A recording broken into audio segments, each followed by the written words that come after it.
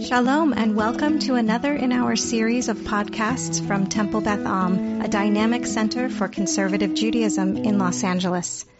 Okay, Erev Tov, everyone. Good evening. It's so nice to have you here. For those of you I don't know, I'm Adam Kligfeld, one of the rabbis here at Temple Beth Am. It's an honor to have Beth Am members and new faces, Panim Chadashot, with us tonight. In the life of nations and countries, 75 years is nothing. If we start assessing where Israel is as if where it is right now is any indication of where it will be, just look at where the United States was after 75 years of its existence, or the ancient and medieval and modern nations that lived for centuries. We're still in the nascent stages of Israel being a true state on the world stage. And in the realm of Jewish history, Israel is also still a very modern phenomenon, but 75 years is not a short amount of time of Jewish sovereignty. In fact, as Daniel Gordis has pointed out in a few articles recently, 75 years seems to be almost a tipping point for many of the times that the Jewish people have had sovereignty over the land of Israel. So we like round numbers, and this amount of time holding power in the land of Israel has seemed to be an inflection point for the Jewish people throughout centuries. We all agree, and tonight we represent the fact that there are many Judaisms. We might feel the most proud of and maybe simultaneously the most ashamed of our own expression of Judaism. Rabbi Yitzhak Greenberg said, you know which movement is yours, that's the one that you're most ashamed of.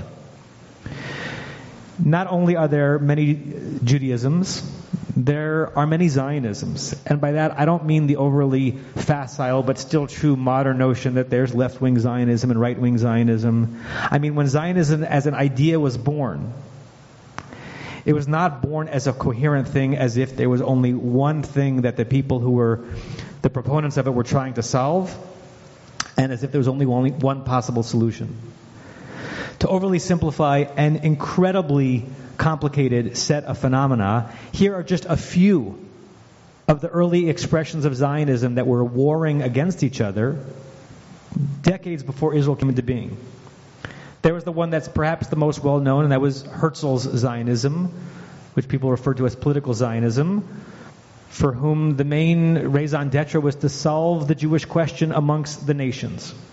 Supposed to put to bed for once and for all who we were in the world, and to bring peace between the Jews and civilization. Didn't work out so easily. There were many people who were proponents of a socialist Zionism, for whom the whole notion of founding this movement was to live out some of the Torah's loftiest notions about society and justice and fairness. That was much more significant to them than resolving the question of the Jew in the world and anti-Semitism. There were many people for whom Zionism was intentionally, proudly, demonstrably a secular Zionism. Its purpose was to create, to launch, to seed Jewish secularism as an intentional idea, living out the European idea of enlightenment as Jews in a Jewish land, but secular. There was Rav Kook and many others who were proponents of a religious Zionism, for whom Zionism existed to fulfill a religious obligation by God, to settle and rule over the land that was given to us by God. And religious Zionism is kind of a kissing cousin to Messianic Zionism. And then, of course, there was the great Achad Ha'am, for whom Zionism was a cultural Zionism. He believed that the reason why the Jews were coming back to the land of Israel was not necessarily to have a political entity, or at least exclusively, but to experience a renaissance of Jewish culture and intellect and language in the land in which Judaism was born, and to turn Judaism from a European religion into an authentic culture. There is no Zionism. There are only Zionisms. And we sell ourselves and our intellect and our Jewish identity short when we fail to listen to the expressions of Zionism with which we don't believe, with which we struggle, with which we have not yet learned enough about. The great German Jewish philosopher Franz Rosenzweig said in the 1920s, before the State of Israel was formed, Zionism, diagnostician of genius but most mediocre healer, has recognized the disease but prescribed the wrong treatment. It's not even clear which of the Zionisms he was responding to, but he believed that the notion of Zionism had recognized many of the problems the Jews faced in the world, but he foresaw, in some ways with a lot of prescience, some of the ways in which the actual manifestation of Zionism were going to fall short. Those of us in the room and the leaders we're about to hear from probably don't even agree on what the basic problem is that Zionism is trying to solve. And even if we did, we certainly wouldn't agree on the solution. So of course, we and they all have different visions of what Israel is at 75 and what it should be at 100. And it's about time we hear some of them. So I want to thank in advance our presenters tonight, David Suissa, Rabbi Dara Frimmer of Temple Isaiah, Rabbi Noah Farkas of the Jewish Federation of Greater Los Angeles, and Rabbi Elazar Mushkin of Young Israel of Century City. And I yield the table and the floor and the program and the content and your inspiration to them. I'm honored to be on this panel, and I'm looking forward to your comments. We were asked to begin with giving you a perspective, our hopes, our prayers, and what Israel will look like in 100 years. I'm not a prophet, nor the son of a prophet. God never gave me that ability, so I can't tell you the future. I'm not a politician. I'm not a journalist. I'm a simple Jew who Israel means a lot to. And I would like to formulate my perspective that way. A simple believing Jew and why Israel is so important to me. Perhaps then you'll understand where I come from and how I perceive the state of Israel and why I support it unconditionally. A number of years ago, I was asked to address a very astute group of very bright teens. And the question was, why do I believe in God? I responded by quoting the brilliant and creative 18th century Rabbi Yaakov Emden in his introduction to his masterful commentary on the Siddur, where he notes that the greatest miracle that the Jewish people ever experienced wasn't Exodus, wasn't the crossing of the sea, but rather the existence of the Jewish people today. He said that is the greatest miracle. In other words, Jewish history is the greatest miracle. It's the proof that there is a God, he writes. For logic would dictate that we don't belong here.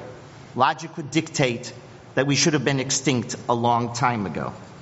So please appreciate that Yaakov Emden is writing this way before the Holocaust, 200 years before the Holocaust.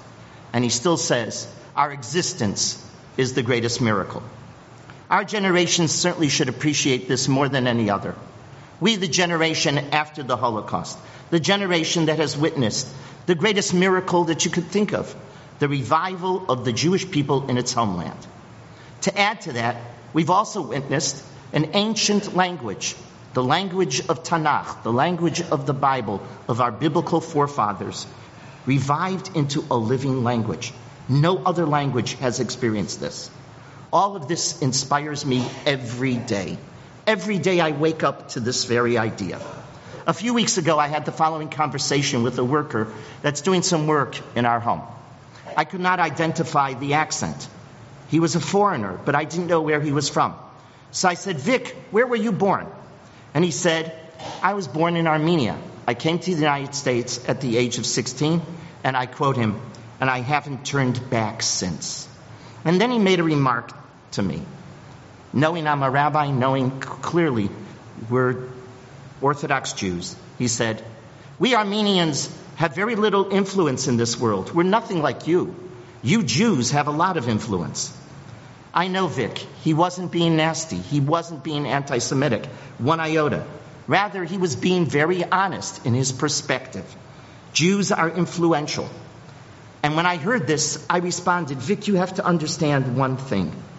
The only reason we Jews have an influence in the world today is because there's a little state of Israel in the Middle East. Without that state of Israel, we would have no influence whatsoever. I'll prove it to you, I said. During the Holocaust, nobody cared. Nobody, including the government of America, while 6 million were murdered. I said, the state of Israel is the secret to our influence. This conversation made me think back when I was a boy. I was just turning 12 when the Six-Day War broke out. I still remember Nasser addressing the world and saying, Egypt and Syria and Jordan are going to push the Jews into the sea. I remember that vividly. I still remember my parents. My father was a rabbi in Cleveland. I still remember my parents watching the nightly news and keeping the radio on all day long to hear the updates from the Middle East. They thought we were going to have another Holocaust. They were terrified by the rhetoric because they were worried how in the world were this small little country called the State of Israel going to fight against and be stronger than better armies. The tension was real. I can still feel it to this very day. But don't for a moment think that the miracle of the State of Israel stopped at its borders. I will never forget how at a rally that took place right after the Six-Day War in my hometown, Cleveland, after the miraculous Six-Day War occurred, the then head of the Telshe Yeshiva in Cleveland, the late Rabbi Mordechai Gifter, who was no religious Zionist by far. He was a leader in the Aguda. He was not a religious Zionist at all. I remember him saying, and I was a boy in it, I'll never forget. He said, if Israel would have lost the war, anti-Semites in America would have killed Jews in Times Square with impunity. He was right, 100%. On numerous occasions, I've heard Rabbi Marvin Heyer, a man who has access to Congress, the White House, and beyond, remark that the only reason he and others have entry to the corridors of power in Washington and the world is because of the State of Israel.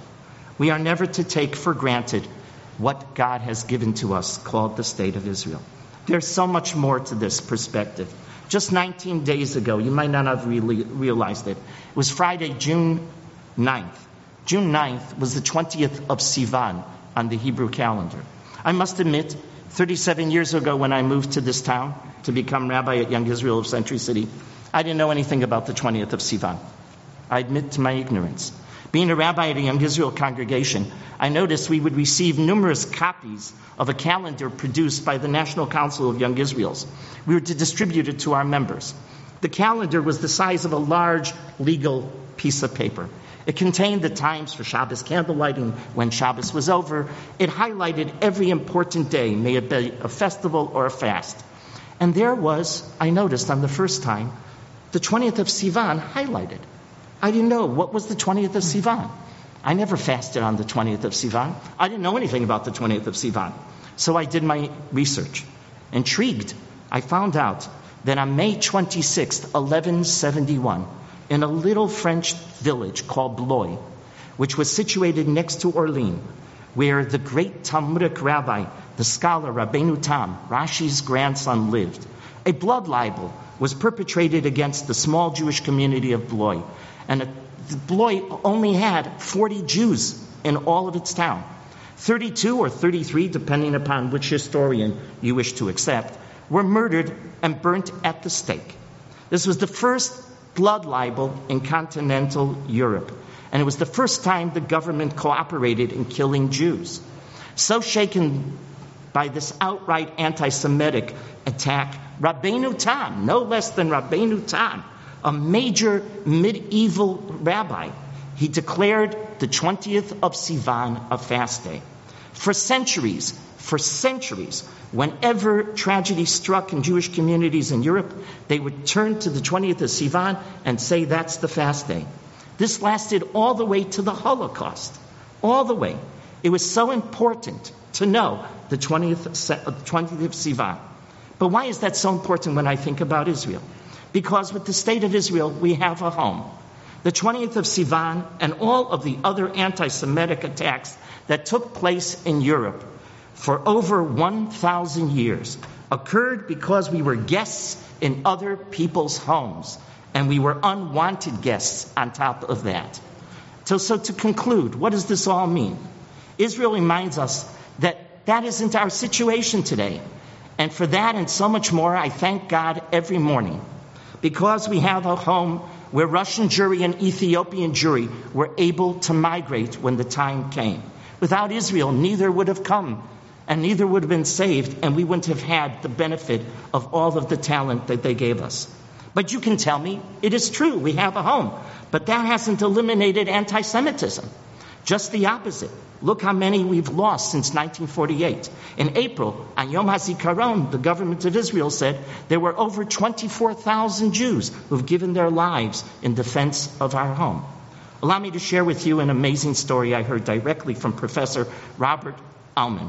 Robert Alman was the 2005 Israeli Nobel Laureate in Economics. He was a guest in my home, and he told me the following story.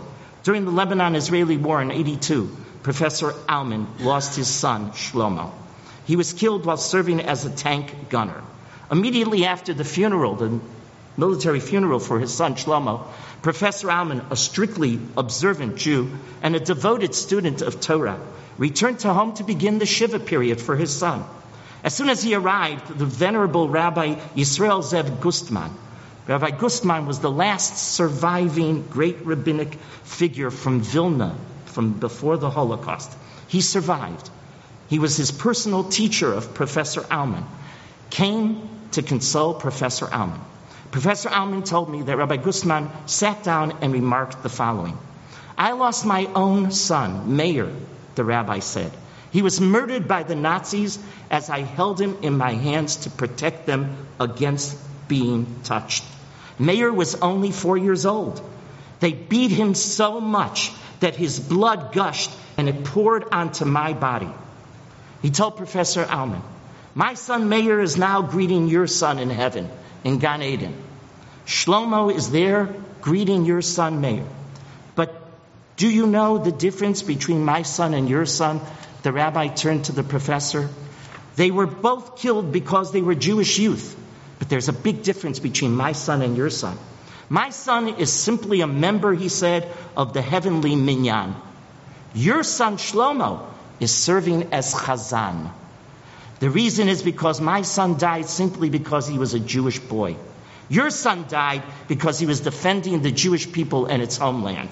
When you lose your life defending the Jewish home and its people, you are a leader in God's eyes, he said.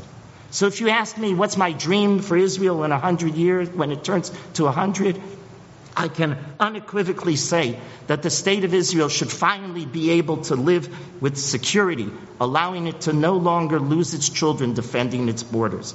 I dream and pray that all Jews, both in Israel and outside of Israel, will sincerely appreciate the gift called the state of Israel. I dream that there will be peace among the Jews who live in Israel, and that the Jews who live outside of Israel will have peace as well. But no matter what happens, I will always be grateful to God for allowing me the privilege and the pleasure to live in this generation. I was born in this generation. I live in this generation. I consider that a gift, an enormous gift. And for more than that, I can't thank God enough. I honestly couldn't ask for anything more. Thank you for listening. Well, I think it's really good for this event tonight that we started with Rabbi Mushkin, because it establishes a baseline. Everybody here has an attachment to Israel, and what we heard now was really the long view. It was the Jews yearning for 1900 years to come home. And Rabbi Mushkin touched on the soul of our connection. But I'm in the news business, and I get inundated. So as much as I resonates with me the long term, it's in me, I've never been so disheartened at what's happening in Israel, ever. And I'm like, people think I'm right wing. I'm not. I'm a big lover of Israel. And what's going on now is absolutely disheartening. Maybe before Rabin was assassinated, maybe the disengagement in Gaza, I was there all summer, that had some, civic upheaval. But what's happening right now, I haven't seen it. I've spoken to friends of mine in Israel who are not alarmist and who are up in arms. And that's why I'm grateful that Rabbi Mushkin reminded us what is it that we love and why we're so attached. And in the same way that I can be deeply in love with my son, and if something goes wrong with my son, if he messes up, he's still my son. And it's unconditional attachment to my son. And nothing will ever change that attachment to my son, no matter what he does. And Rabbi Mushkin reminded us of that. And you know what? I needed to be reminded of that. I need it. Because sometimes I just can't take it anymore. And, I'm hoping that my friend Rabbi Noah Farkas will touch on that. But it's going to really represent the challenge of the evening tonight, is the kind of tension between the long view and looking at 100 years and the short view that we have to deal with every day when we see what's going on. So, Rabbi Farkas, all yours. That's a lot to follow up on. Got this. But you're good. Two really brilliant people. Now the pressure is on. Hi, good evening, everyone. Nice to see everyone. Rabbi Kligfeld, thank you for hosting us. And Rabbi Schatz, I see you over there too. So thank you for hosting us. I love Beth Am. What a wonderful synagogue and a wonderful group of colleagues to be with tonight. So thank you for asking me to be here. I want to just begin with... I want to begin and frame the entire conversation around a question. And the question simply is, what do we do with the Jews? That's a familiar question. It's a question sometimes I ask myself as head of the Federation, what do I do with the Jews? But it's a question that's been asked about us by every civilization in history. What do we do with the Jews? And the history of anti-Semitism has been an answer to that question. Terrible, disgusting answers to that question. What do we do with these leftover murderers of our Messiah? What do we do with the Jews? How do we keep them to bear witness against what the New Testament shows? What do we do with the Jews who aren't allowed to work or to own land, but they seem to be able to help the economy, so we'll keep them here long enough, and then when things get good and things look bad for me, we can kick them out. What do we do with the Jews? What do we do with the Jews when we move into the Enlightenment period and we're supposed to move out of the magical, mythical thinking of the medieval life and we start thinking about what it means to be an enlightened human being, and we start looking at rationalism and start building modernity and we start building nation states? And yet, what do we do with these people who are not German, or not French, or not British, or not Spanish, but they're here? What do we do with the Jews? That question is always, which is known as the Jewish question, has always been the question when it comes to our people. And the history of anti-Semitism outlines that question in stark reality. And it was Theodor Herzl who answered the question differently. So what do we do with the Jews is about what we do for ourselves. And that's where the state of Israel comes into conception as Zionism. 126 years ago was the first Zionist conference in Basel. And this is where Theodor Herzl put the question to the Jewish people ourselves. What do we do with ourselves? Not what do they do with us, but what do we do ourselves?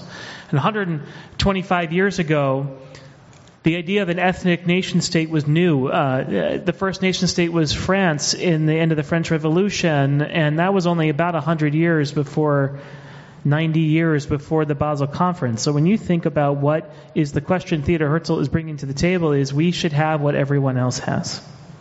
This new idea of a nation state. We don't know what it means yet, but we know we have. And so indeed the question about what to do with the Jews is something that we as Jews have a right to answer ourselves. And the answer to that question is in the form of the state of Israel. I grew up in Texas. I grew up in a small town in Texas. Our family were regular victims of anti-Semitism. We were a religious family, not young Israel. We were traditional conservative Jews, which means we had 3 sets of plates, milchik, fleischik, and Chinese food. But my mom would light candles in the window every Friday night, and I have definite, clear, and distinct memories of my father standing to make kiddush and having our house egged at the same time. I have memories of what anti-Semitism feels like on our bodies, on our property, on our souls. So I know what anti-Semitism feels like, and it was in Israel where it was the first time that my insides matched my outsides, where I didn't feel alone, and where the question of what I wanted to do for my life was not going to be answered by the Southern Baptists around me, or the right-wing preppers around me, or the football evangelists around me, but it was going to be answered by me, myself, my history, my present, and my dream for the future. And that's why I became a Zionist at 15, internally, not just externally, and have lived my life as a forefront Zionist every single day. And so when I think about what the state of Israel is today, it is an attempt to answer that Jewish question. What do we do with or as Jews? We have a right to that question. We have a right to answer that question. The answer to that question is unsettled. The state of Israel, a nation state like other nation states, comes with all the blessings of security, the blessings of prosperity, the blessings of privilege and normalization, in which everywhere in the diaspora our privilege is entirely conditional, and in Israel it is unconditional. But that privilege also comes with the responsibilities of taking out the garbage and providing water and electricity. And if you know how hard it is to run a shul based on a committee, imagine how hard it is to run a nation state based on committees, Jewish committees, right? So the question of what Israel will look like in 100 years is a terrible question to try to answer. I don't have the answer, but I know the series of questions that need to be answered. Those questions are being debated now in Israel, on the streets of Tel Aviv, at the Knesset, in the West Bank, in the settlements, in the yeshivot, in the secular schools, on the lines in the factories, and on the lines of Syria and in Jordan and Lebanon. These questions will have to be answered. None of them can really be answered in perpetuity because, as we know from what it means to be a burgeoning community, no questions are ever answered forever. They need to be answered for now. And the question is, in the intervening time between now and the future, how do we answer these questions? Will Israel become a halachic state? Not a state that's comfortable for halachic Jews to live in, but a halachic state. In which case, 50% of the Jewish community living there will feel disenfranchised in one way or another. That's a big question. Every birth of every nation comes with some sins. There isn't a nation that didn't perform some original sin when it was born. Israel has started dealing with those original sins, but have not fully dealt with those original sins, and we have to. This country, America, fought a civil war over its original sin. And Israel's going to have to do the same. Now, I don't mean fight a war, but answer the question that sin brings up. There are questions about how many people can fit in that land. Water is only so much. And if you go to Tel Aviv today, the average height of an apartment building is 30 stories. You just have to walk down the Tayelet and you will see New Tel Aviv taking over Old Tel Aviv. The national bird of Israel is the construction crane, right? So there will be questions about, can Israel, as a nation state, support the economy to allow for Jewish prosperity? When there is great economic inequality in Israel, there's great food insecurity, and I'm just talking about Israeli citizens. We're not talking about Palestinians or Israeli Palestinians. There is many Israelis that choose not to live inside the state of Israel for the reasons of political disturbance, wanting their kids to be safe, economic opportunity that Israel is not affording them. So those are big political questions. And I'll just end here. Rather than understanding the answers to those questions, the fact that Israel exists allows us as Jews to decide the answers to those questions and not to allow anyone else to decide it for us. Because when others decide to answer the Jewish questions, it leads to our demise. And that is the gift and miracle of the state of Israel. Thank you, Rabbi Farkas. as Rabbi Noah was speaking, I was thinking one of the challenges that we have on a day-to-day basis is what do we do with our thoughts? What do you do when you see a terrible article that drives you crazy? When you hear about somebody really high up in the IDF that goes to pay his respects at the Shiva house of an Israeli who got murdered in a terrorist attack, and then he gets attacked and assaulted and say, get out of here. What do we do with our thoughts when we see baseless hatred happening now in Israel among the Jews? What do we do with our thoughts? Because this is the real challenge that we have, is we have to deal with our thoughts. And what we're seeing now in Israel is really not something that is a normal fight. It's totally on another level. I was there during the tent revolution. You remember the tents? And I remember I wrote this cover story in the Jewish Journal, and I called it Salon Nation.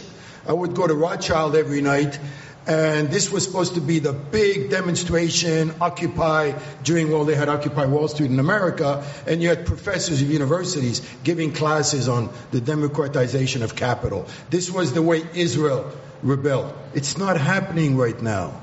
Right now, there's demonization happening. And I see it all day long. I see it on Twitter, and I have friends on both sides. The judicial reforms that were announced in January had as its goal to have all the power, all the three branches of government, judicial, executive, and the Supreme Court, under one party. It's not even a debate. It's not even an interesting, controversial issue. My friends on the right who are for the reforms, all I do is I tell them, okay, take the power that you are now trying to get, and in a few years a center-left coalition comes in, and then they decide that from now on everything is open on Shabbat. Every Haredi will now go to the army, and every illegal outpost will be dismantled. And you can't do anything about it, because the Supreme Court will have been denuded. So, by the way, that is the best argument. If you ever want to debate with somebody on judicial reforms, that's the number one argument. And every time I say it, it's kind of like checkmate. That's why it's not a debate.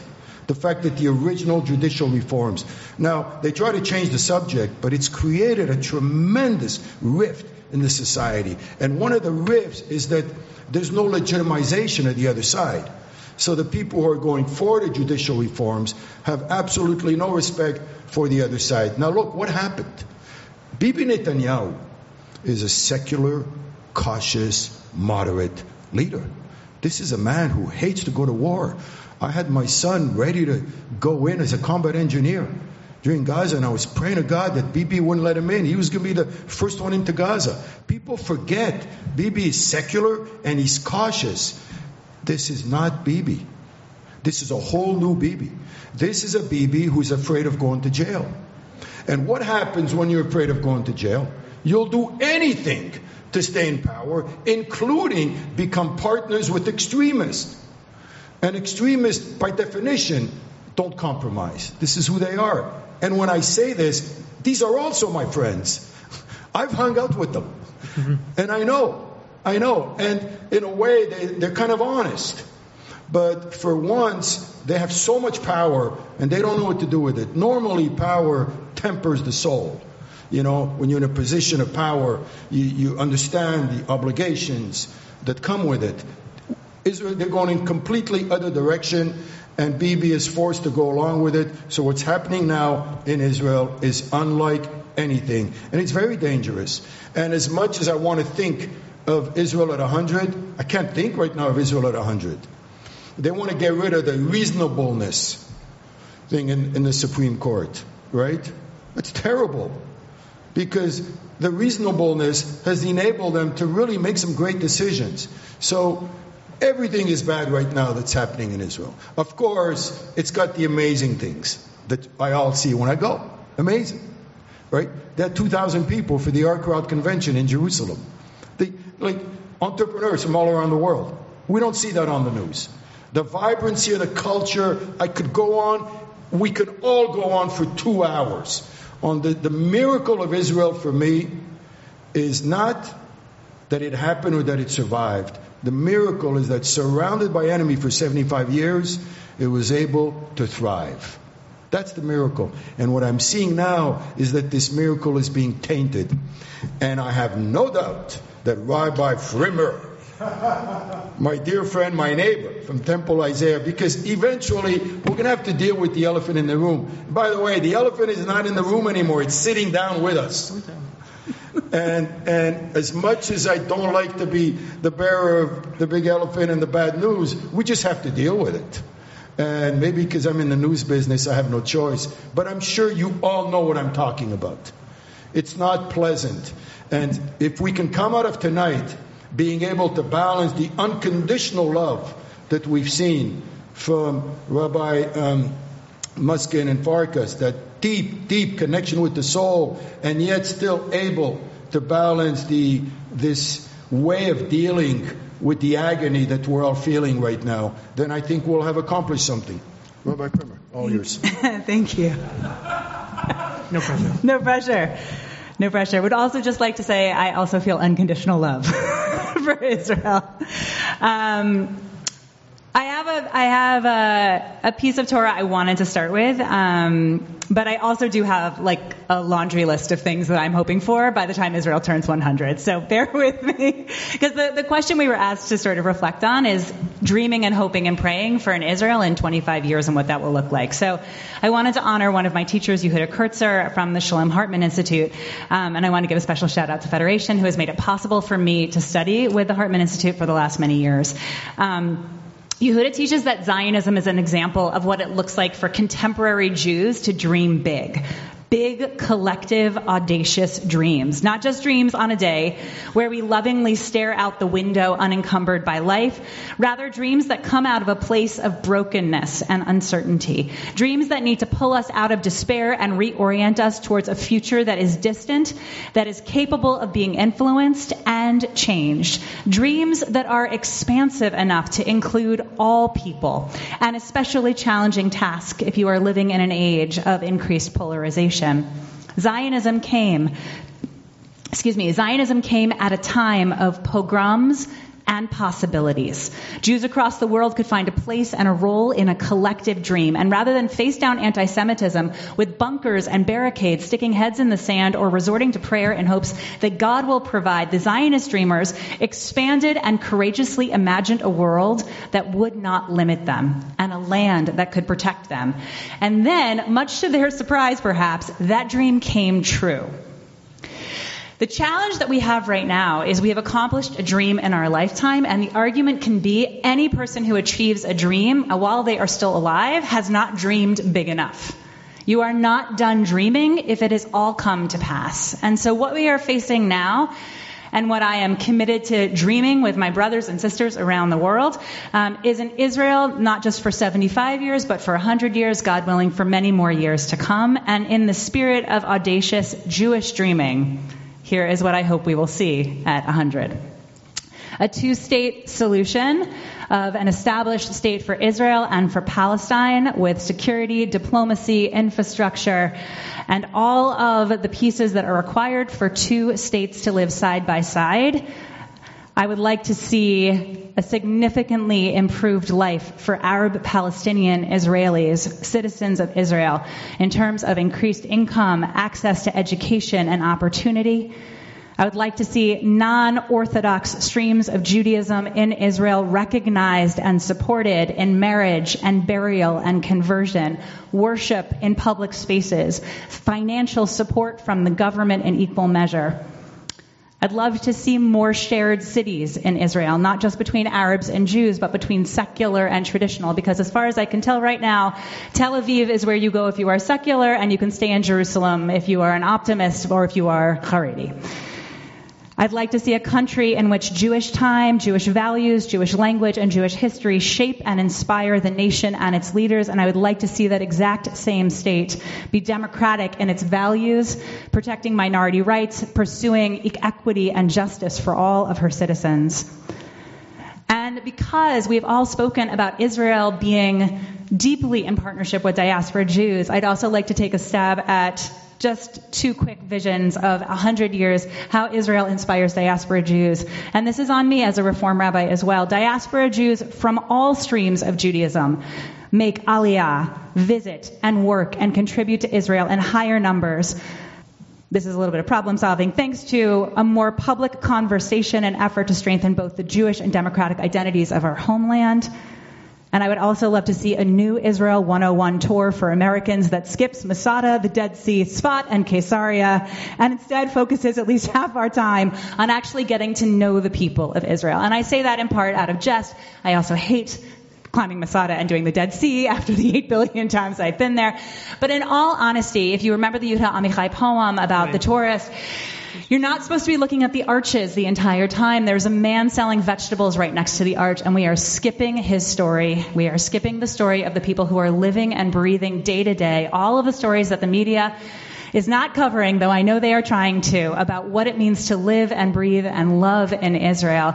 Those are the stories we need to get into deeper relationship with. It's how I have progressed in my relationship. It is the rabbi that I am today because of close relationships and unwavering optimism and commitment to the belief that we will endure and survive, but we have to do it together. And I think we can just skip Masada. Okay, all right. So far, I haven't managed to trigger any controversy whatsoever. But I'm not going to stop trying, all right? So all four of us have certain leadership position, right? And I'd like to discuss the tension between your leadership hat and then your personal hat, right? So I'm in tension with it all the time. I have my own thoughts. Then I realize, I got half of my readers on the left and half of on the right, and I got to somehow thread the needle. And it's really difficult to kind of separate your own thoughts with the responsibility of being an editor-in-chief speaking to the whole community. And I'm constantly working through that struggle. And I realize everybody on the panel today has a similar situation. So I'd like to start with Rabbi Frimmer. You'll speak on a Shabbat in your synagogue 2 days after something terrible has happened. And look, I'm trying not to sugarcoat any stuff tonight. I really am. I'm really going out of my way to eliminate all sugar stuff from my language, because the stuff is really ugly. When I was hearing about all the different Zionisms, I really am thinking we're going through a pretty ugly Zionism right now. So if you know that all your congregation is thinking about this ugly stuff that's going on, and you should know that there was a statement, was it 100 Reform rabbis, remember recently? Yeah, like 100 rabbis. And we've seen here in America, by the way, a real sense of outrage that's been, public against some of the stuff I've been discussing. So what do you do when you're a rabbi? You know that everybody's thinking about it. At the same time, you love Israel. You want to promote the unconditional stuff for Israel, the dreams that you spoke about tonight, and yet at the same time, you don't want to look like you're ignoring what's on their mind. How do you handle that? Sure.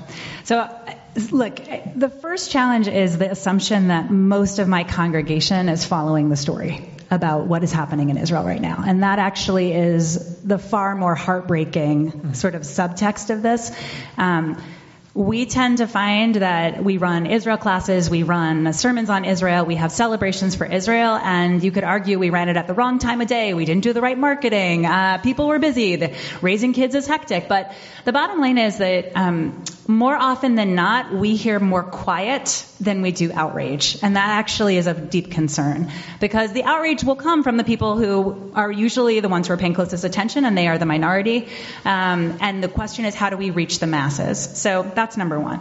Number two is, it's interesting to sort of like put up unconditional love against sort of an honest conversation, as if to say, if you're really honest, somehow we diminish the love. But in my experience, the radical honesty, the ability to make conversations open, transparent, welcoming, and inclusive, to say that it is permissible to critique the government, that there are moments of deep injustice and a challenge to being democratic and Jewish, and how will we wrestle with that actually creates the deeper love and the more enduring love for at least my community that I can only speak with. And again, most people who join Reform synagogues today, I would say, are primarily identifying as not Orthodox. Whether they could also join a conservative synagogue or Reconstructionist or Renewal, the answer is probably yes. But they're not halachic. And so we're dealing with people who already are making many choices in their Jewish identity, and Israel is one of those choices. And so engaging with them around a modern, approachable, intelligent conversation is actually, I think, level number one. And so the Devar Torah would be one that identifies almost in an educational manner, here's what's happening because you might not be completely up to date on it, but also here's what our tradition in terms of values, history, context, and peoplehood would suggest would be a response that we might think about taking, and this is the key part, together. Because first and foremost, we are people, and nobody gets left out, and we're going to move forward more powerfully if we do it together. Right, but you know what's going on in Israel, even though they don't. You're completely up to date. So what happens when you have these kind of thoughts that are weighing on you, that is really creating outrage within you? And then do you feel a sense of obligation to share that kind of honesty with your congregation?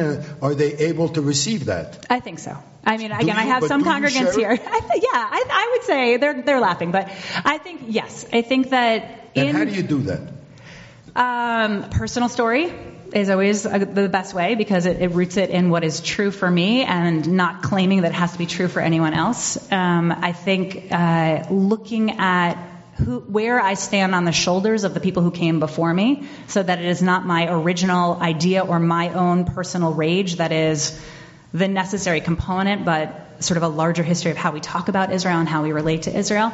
And I think in terms of Divrei Torah, again, no one has ever heard a sermon about Israel where I have been passionate and committed and honest about my fears, but also my hopes, that has walked away and said, because of what you said about Palestinians, because of what you said about LGBTQ rights, I'm done with Israel.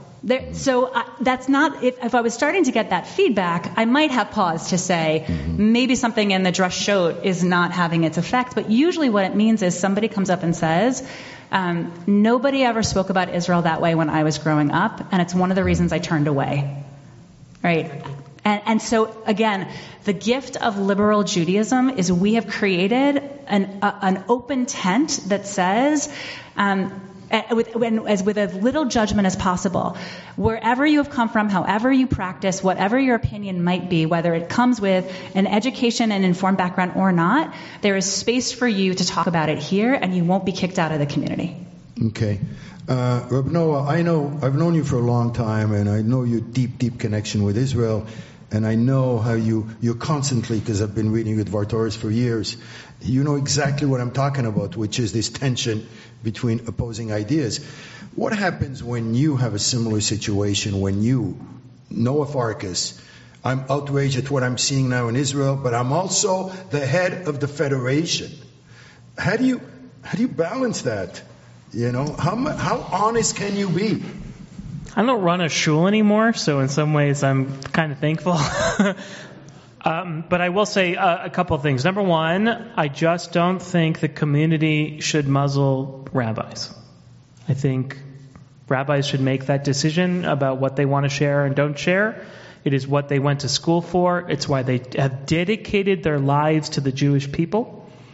And the Jewish people should have a very baseline respect for that. And if this rabbi is not the right rabbi for you, then you can either stay in the community and grouse like everyone else, or you can leave. And if that shul is not right for that rabbi can choose to go somewhere else. But I just do not think it is okay to only allow people to become prophets of the past and not and be morally indignant about things which don't matter, and to only adjure us to be exactly the same person we were when we came into shul as when we leave. So as a former pulpit rabbi, that I feel very strongly about that. In terms of my federation work, so one of the gifts that I have of being the head of the federation, and I pinch myself every day with the amount of how privileged. If my grandfather could see me now, it would be amazing. Is that we have a bias for action, David. Mm-hmm. We actually don't make statements unless it's associated with a specific action.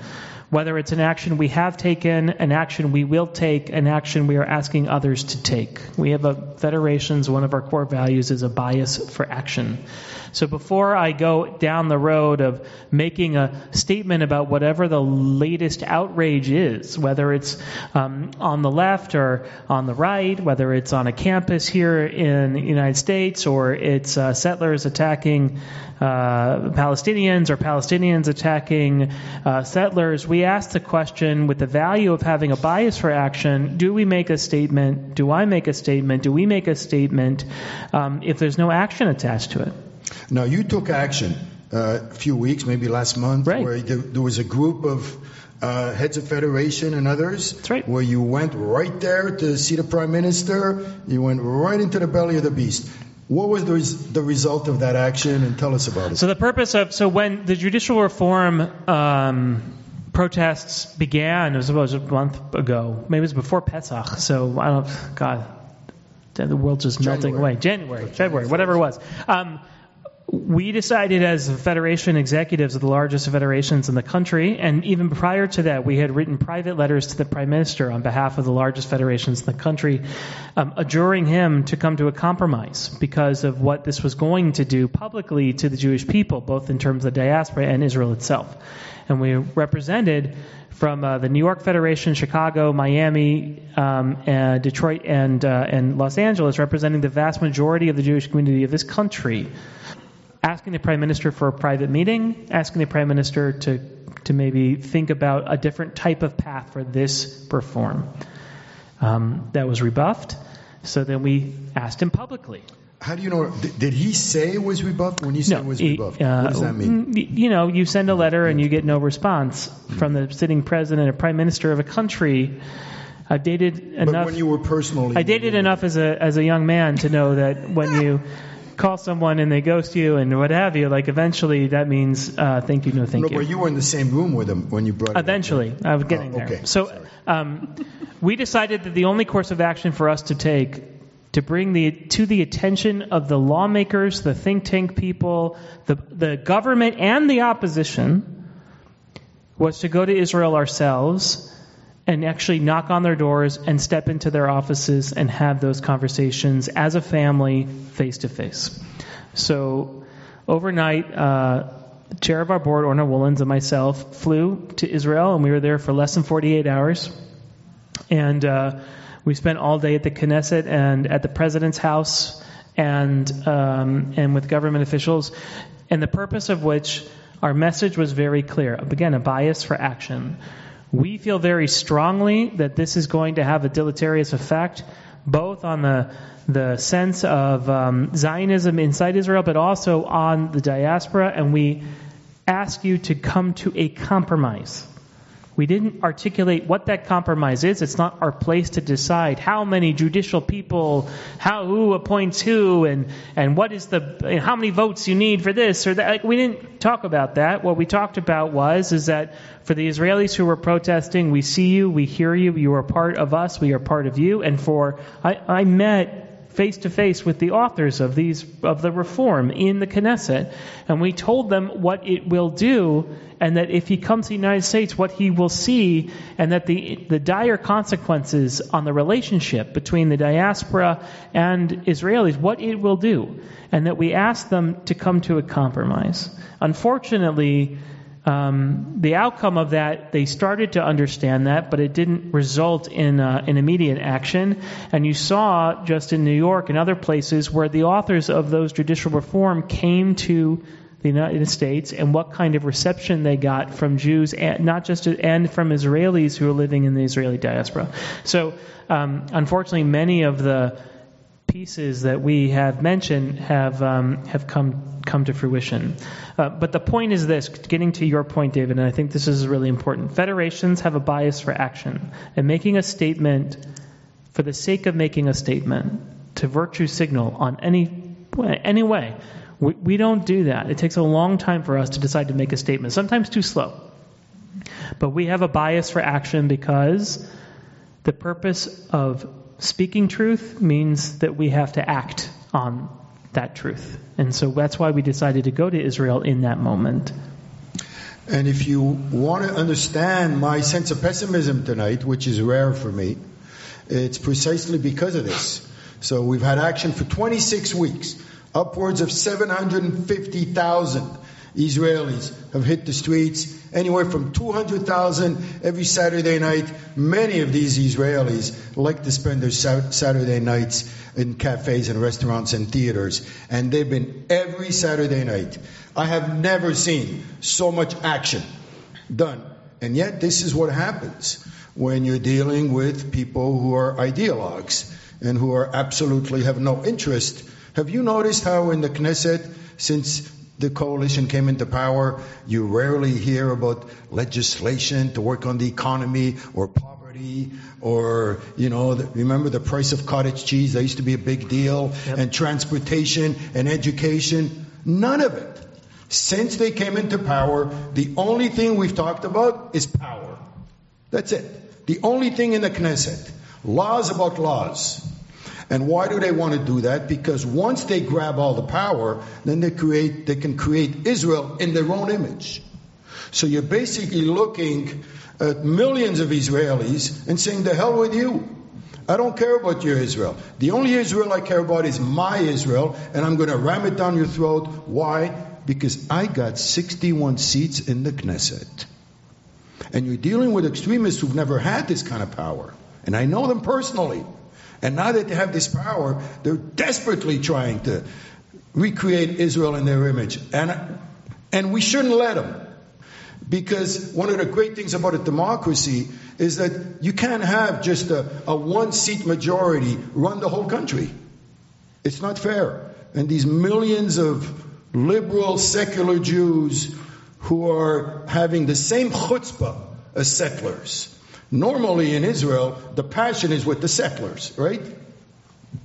They're the ones on the right wing, the Orthodox. They're the ones that are supposed to have the passion. All of a sudden, you're seeing these cool secular Israelis, but tens of thousands that are saying, it's our country too. And it's extraordinary what has happened there. But I am concerned because at some point, something's got to give. Something's got to give.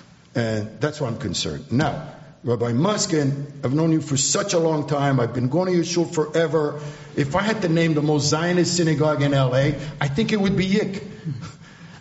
There is so much love for Israel in your synagogue, and I've heard you speak so often about your love for Israel. What happens if you have an issue with what's going on? What happens if you see something that you're not happy about? How do you deal with that? And how much can you divulge? So I'm going to tell you two stories. When we were pulling out of Gaza. Can you lean in a little bit? Okay. When we were pulling out of Gaza, a number of my members were bitterly opposed to that action by the Prime Minister at the time and the government. And they wanted me to stand up on the bima and denounce it. I said, if you're opposed to it, move to Israel. Become a citizen, send your children to the army, and vote.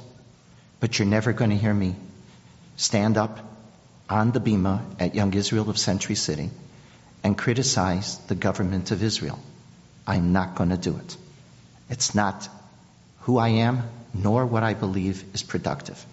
In 1949, a man named Elie Wiesel survived the camps and made his first trip to Israel. He was there for 6 months. He was very depressed at the end. You can read all about it in a magnificent biography now by Joseph Berger. It was reviewed by Wall Street Journal. I strongly recommend you read it. It's an outstanding book. And he documents this part of the story. And he said, Elie Wiesel comes to Israel, and he becomes very depressed because he goes to Tel Aviv, and there he sees on the beachfront the Altalena, all blown up. Jews fighting Jews. Something new? Nothing new. We'll talk about that in 2 seconds. Why I'm not as depressed as you are. Mm-hmm. Jews always fight Jews. Always fight Jews. We've been doing it since the Bible. Mm-hmm. So I'm not so concerned, but we'll come back to that. And Elie Wiesel, and I actually figured you were going to ask this question. We don't know which questions you're going to ask. But I don't know if David knew what questions. That's true too. Here, he says, in the book from Berger, he says, he comes and he's very, very depressed. And he was overwhelmed by Altalena off the Tel Aviv beach and Jerusalem stripped of its emblematic old city. Right? We had lost the old city in 48. And he blames the Haganah for not defending the few Jews that defended the old city. He's very depressed. But then he decides, and he's always, by the way, depressed as a survivor, hearing Israelis call survivors sabonim, little pieces of soap. This is what was occurring in 1948, 1949. And he then decides, he said, I had tarnished my joy at breathing the air of Jerusalem. But I decided, he said over and over again, that without the state of Israel, there is no Jewish people, and without the Jewish people, there is no Israel. And therefore, I will not publicly criticize the state of Israel. That was what Elie Wiesel lived by throughout his life. He would not criticize the state of Israel, because without the state of Israel, there is no Jewish people, and without the Jewish people, there is no state of Israel. That has been my attitude on a public level.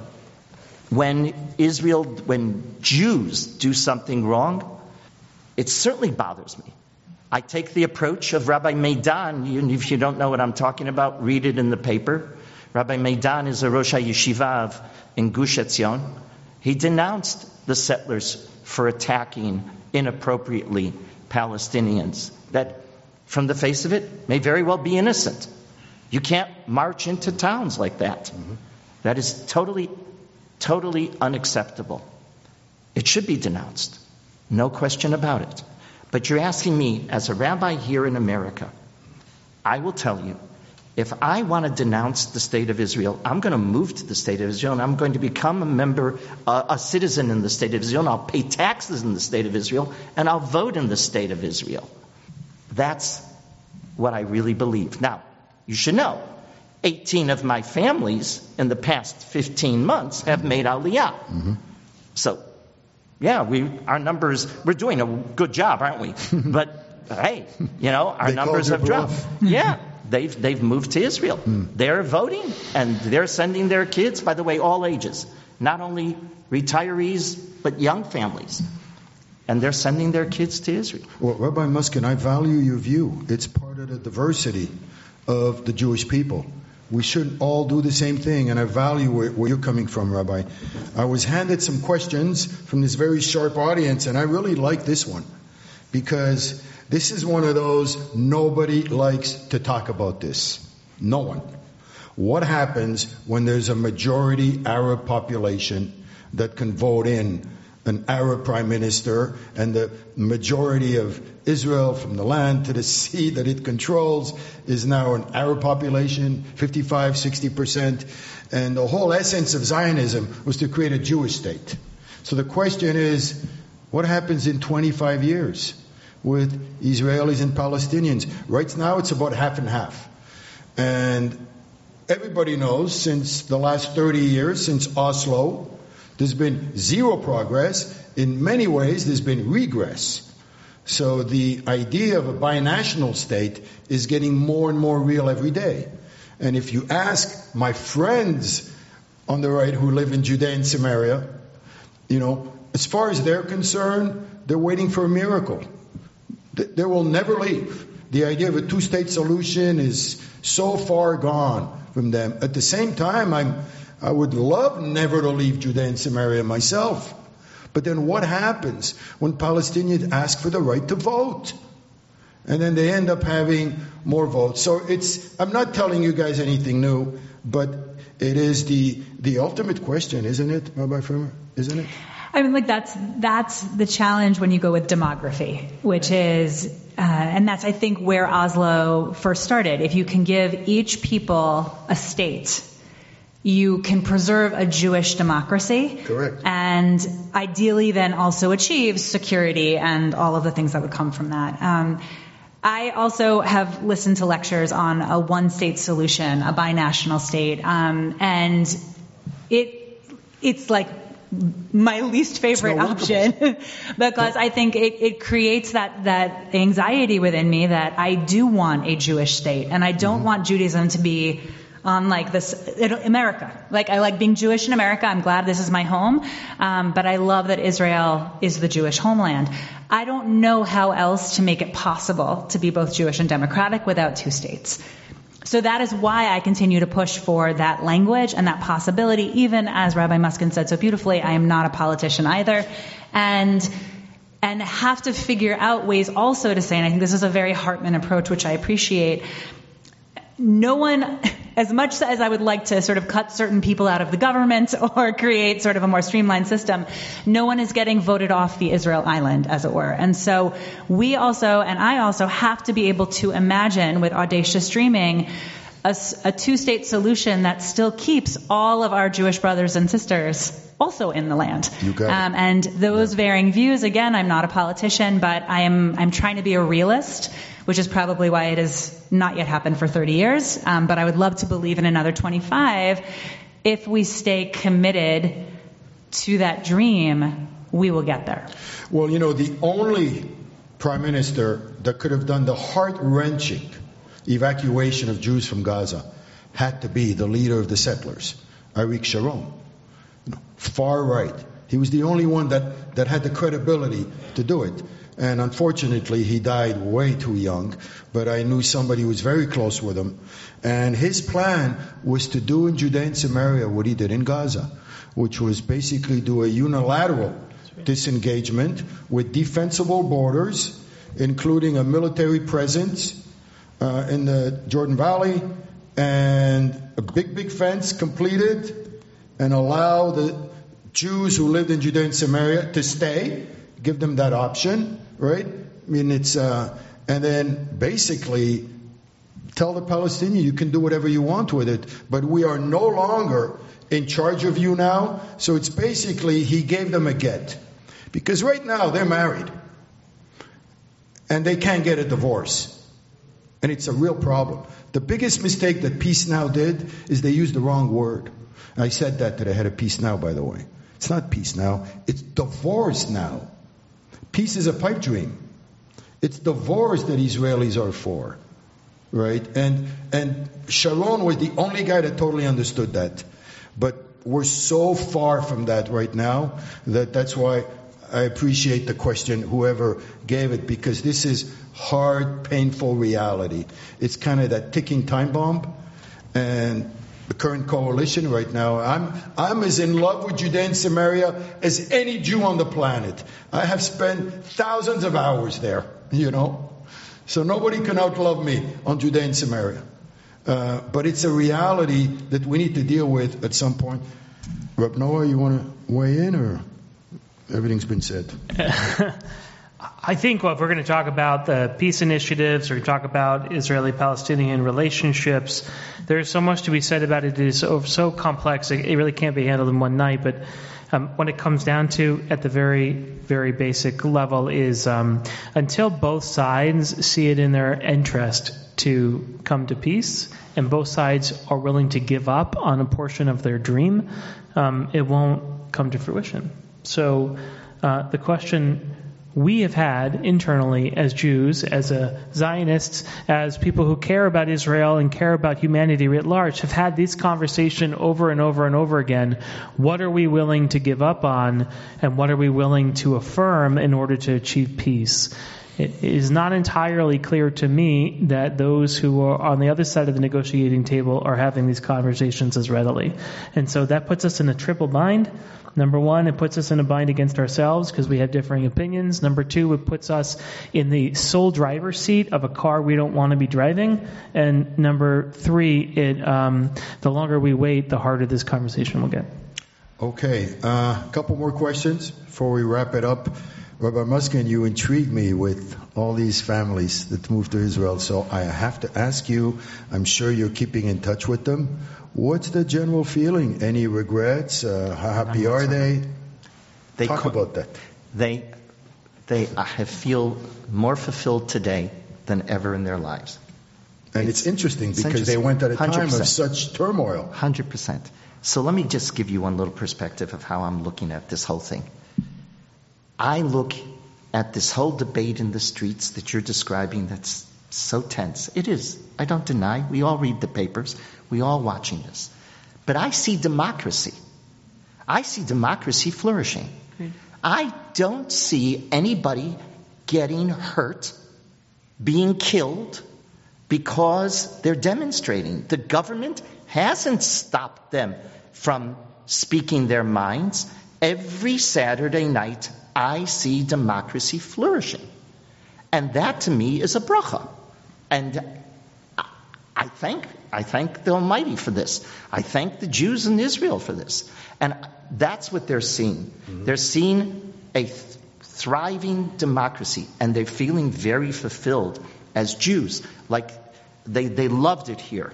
They're very grateful. This Medina that we live in, called the United States, is a Medina shel chesed. It's a state that is a wonderful, kind, beautiful government that we should also thank God for every minute. We are blessed. We're blessed to live in this generation from every aspect.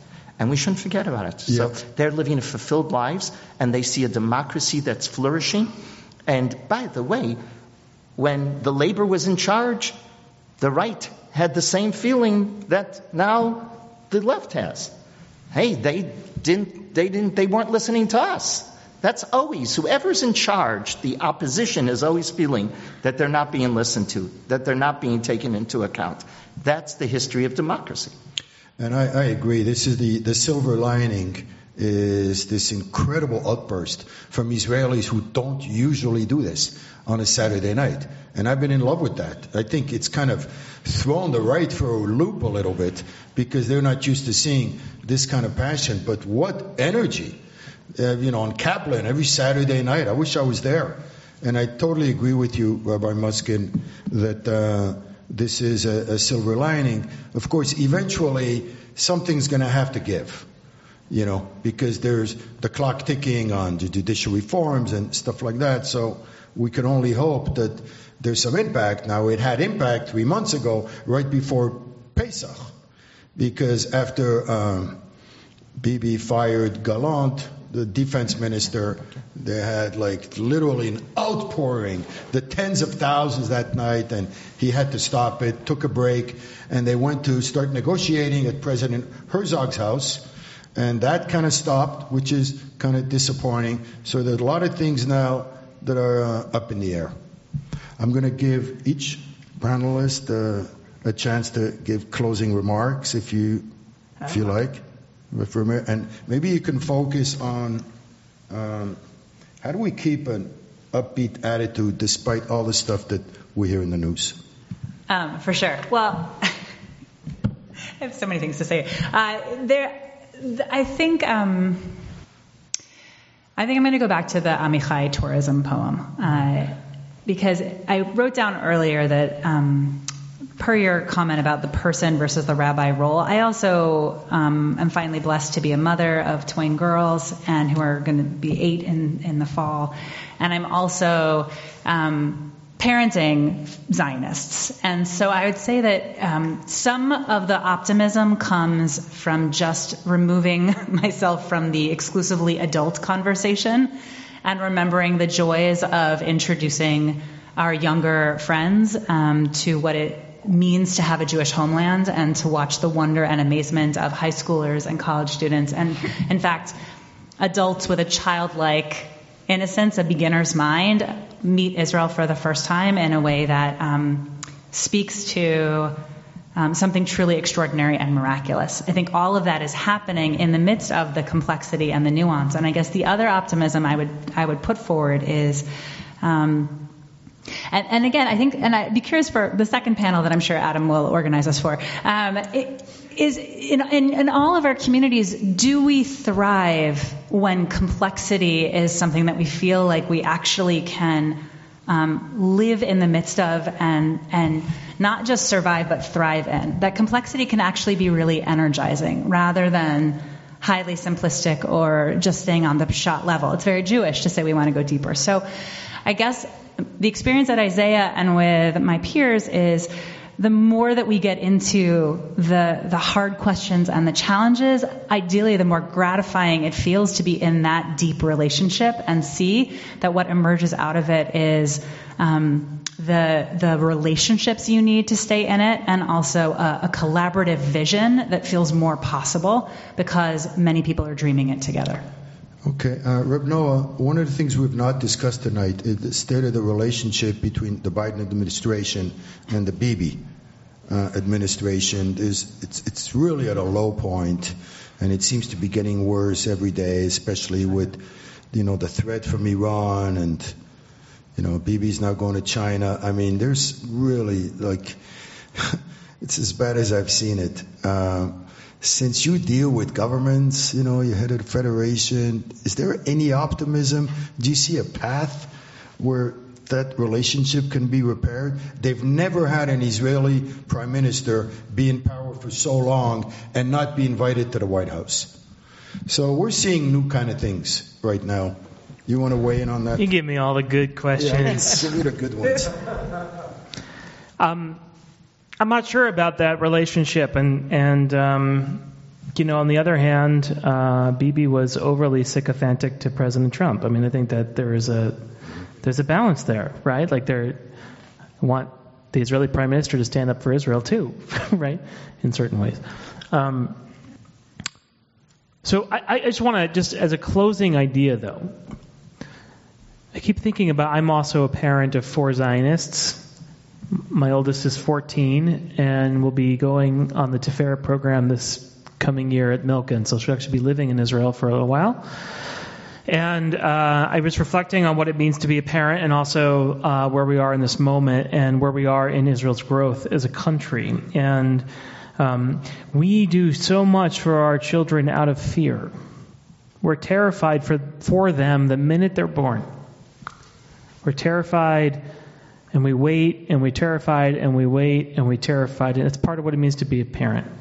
But there comes a point in a relationship with a child where that child becomes autonomous, and you'll never lose that fear, I understand that, where you cease to relate to them as your young child that you walk across the street, and you cease to relate to them as the child that you pack lunches for, and you cease to relate to them as that child that you give money to go to the movies, and you start to relate to them as an adult.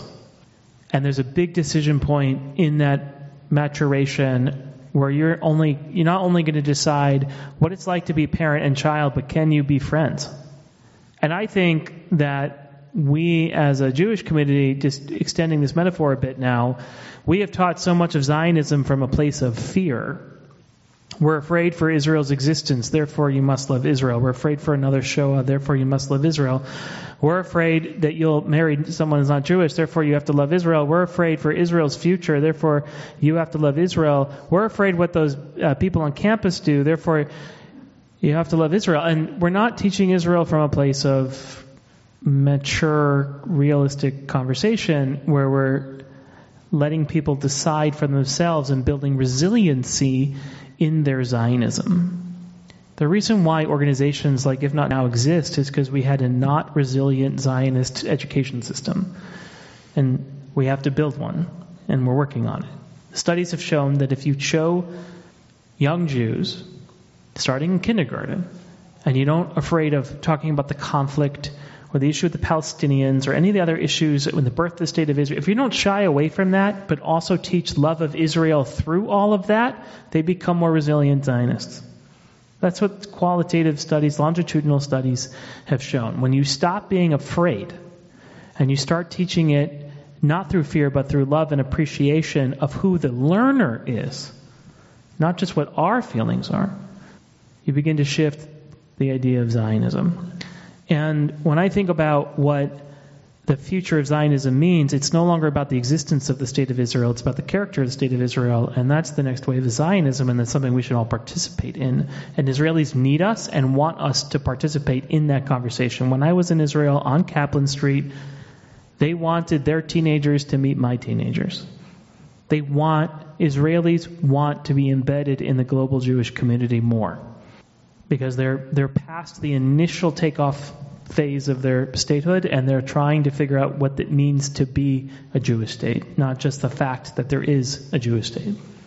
And I'll end with a piece of liturgy, because I am a rabbi and I'm the only one up here so far who hasn't quoted Torah, so I'm just going to quote the very last line of the very last thing that you say when you leave shul on Shabbat, the very last line of Adon Olam, Bi'ado of Kidrichi, right? How's it end? Be'eti sham v'lo ira, right? Ki imruchi gviati Adonai li v'lo ira. So in the moment where my life leaves my body, or when I head to the eternal rest, I shall have no fear, because I know God is with me. That's the last thing we say when we leave shul. The purpose of which is, when you walk out, the last thing that you should be thinking about, or the first thing you should be thinking about when you step over the gateway into the rest of the world, is that you have been adjured not to fear. That at the end of your life, which can come at any moment, that you should not fear. And we should live our lives without fear. And that's a gift the State of Israel has given us, to allow us to live without fear, because we have a Jewish home. But we also have to teach that to our children. And we have to teach the idea that Zionism shouldn't be taught out of fear, it should be taught out of love. Rabbi Mushkin, you are a great student of Rav Soloveitchik, one of the giants of the century, and I've been putting all of you on the spot, the whole night. So, speaking of someone who didn't have fear, and I know how much you know, and you've quoted him often, can you share something with us in terms of how he viewed Israel? As I was listening to Rabbi Farkas, I was saying, I can't believe it. I didn't quote the Rav once. I didn't quote the Rav once. But then you said the Adon Olam. So let me share with you a brilliant insight. And then you'll understand why I come from where I come from. And I said what I said. Because the most important moral act a human being could do is be grateful. Gratitude is the beginning, the middle, and end of being a moral human being. The Rav noted, you don't only say Adon Olam at the end of davening. You say it at the beginning. Open your siddur. How do you start the morning with tefillah? It's Adon Olam. Then Yigdal, right? But it's Adon Olam. Then Birchot HaShachar. And how do you conclude it? Adon Olam. Why do you start and you conclude with the same prayer? So the Rav said, Rabbi Soloveitchik said, you think you davened, right? You think, okay, I'm finished. I did my obligation. He says, that's why the rabbis put Adon Olam at the beginning and at the end. You think you davened? Start all over again. Start all over again. By the way, he said, how do you end Yom Kippur? With blowing the shofar. Huh? What are you blowing the shofar? Jubilee is not the real reason, he said. He said, it's custom. It was blown once in 50 years. The Torah tells us. By the way, every Jew had to blow his own shofar on the Jubilee. On Motzei Yom Kippur, on the 50th year, I couldn't have a Baal Tokea blow for me. The Rambam says, I have to blow. I have to blow. You have to blow. You can't listen to somebody else blow. You can't create freedom by somebody else creating it. You have to create freedom. That's what the shofar does. So he says, why do we blow the shofar today at the end of Yom Kippur? And I said, you listened to the shofar all Rosh Hashanah. You thought, it's all great, right? Start all over again. If you wanted to know what our obligation is, start all over. We think we finished the obligation. The obligation is only beginning. So I finish with one little story. My grandfather was a rabbi in Chicago. He was born in Slobodka, right across the river from Slobodka. He was a musmach from Slobodka. He got smicha in Slobodka. In 1910, he came with his whole family to America. He was a rabbi in Chicago. I don't know of any relatives. We were blessed. Nobody died in the Holocaust that we know of. I didn't have cousins. I don't know of. I was one of the few when I grew up that didn't know of any relatives that were, thank God, perished. My grandfather was a strong Zionist. His dearest friend was Mayor Bar-Ilan, Mayor Berlin, Bar-Ilan University, the head of the Mizrahi, the religious Zionist. He came to him in 1920s, and he said to him, Rabbi, he says, you got to buy a piece of land. JNF was buying up land in those days. They were buying up land. You got to buy land. My grandfather, I have the copy of the document. What do you think a rabbi earned in the 1920s in Chicago in an Orthodox synagogue? What do you think his salary was? My grandfather paid $150 for a piece of land. That's tens of thousands today. He paid most probably a good portion of his salary, of whatever he had, to buy up a piece of land in Yerushalayim, outside of Yerushalayim, in Neve Yaakov. It was a terrible murder a few months ago in Neve Yaakov. So my parents, in 1949, my parents made Aliyah for 1 year. They weren't able to make it. It was tough. You lived on rations in those days. Talking about a tough time living in Israel. You lived on rations. So my grandfather turned to my father, may he rest in peace, and he said, Yaakov, here, take this document and go get your piece of land. So come 1949. You know Neve Yaakov? You know who had Neve Yaakov? Hussein had Neve Yaakov. So they said, you want the land? Go to Jordan. 1967, my grandmother outlived my grandfather by many, many years. She lived to 105. My grandmother, the Rebbitzin, she was a powerhouse. She goes and takes her document and she says, hey, 67, it's back, Hussein, we got it back. So she comes to the government with her document. I want my piece of land. They said, oh, you want a piece of land? Go to Tzava, go to the IDF, because they've created a Machane Tzva'i. It's now part of the army. You're not getting it back so much. We never got the piece of land back. But what we got is a love for the state of Israel that just doesn't stop. It wasn't out of fear. It was out of love. That was what we were raised. That was my brothers and my sister and two of my siblings and their whole families live in Israel. I'm the guy who's living here, but it was out of love, never out of fear. My parents didn't say we have to move to Israel because of fear. They taught because that's a gift from the Almighty. So that's where we begin, that's where we end, because it just doesn't stop. Okay, so just to wrap it up, Rabbi Frimmer, you spoke about dreams. Rabbi Noah, you spoke about no fear. Rabbi Mushkin, you brought up the idea of gratitude. And I've tried to bring up the idea of balancing the soul and the mind, balancing the timeless with the timely, and being able to deal with our deep unconditional love with the painful things that we see every day. And I will just close on this note. If there's one human being I know in LA that knows how to do that, it's the rabbi of the synagogue. And I'm very grateful for Rabbi Kligfeld. I've been reading him for years. He sends me his sermons. And I can tell you, he really knows how to play that balance. And I'm grateful for that. I'm grateful for the community. And I'm grateful for the opportunity tonight. You have been listening to another in our series of podcasts from Temple Beth Am, a dynamic center for conservative Judaism in Los Angeles. If you enjoy these podcasts, we invite you to write a review on the Apple Podcast site or wherever you get your podcasts. For more information about Temple Beth Am Los Angeles, go to tbala.org.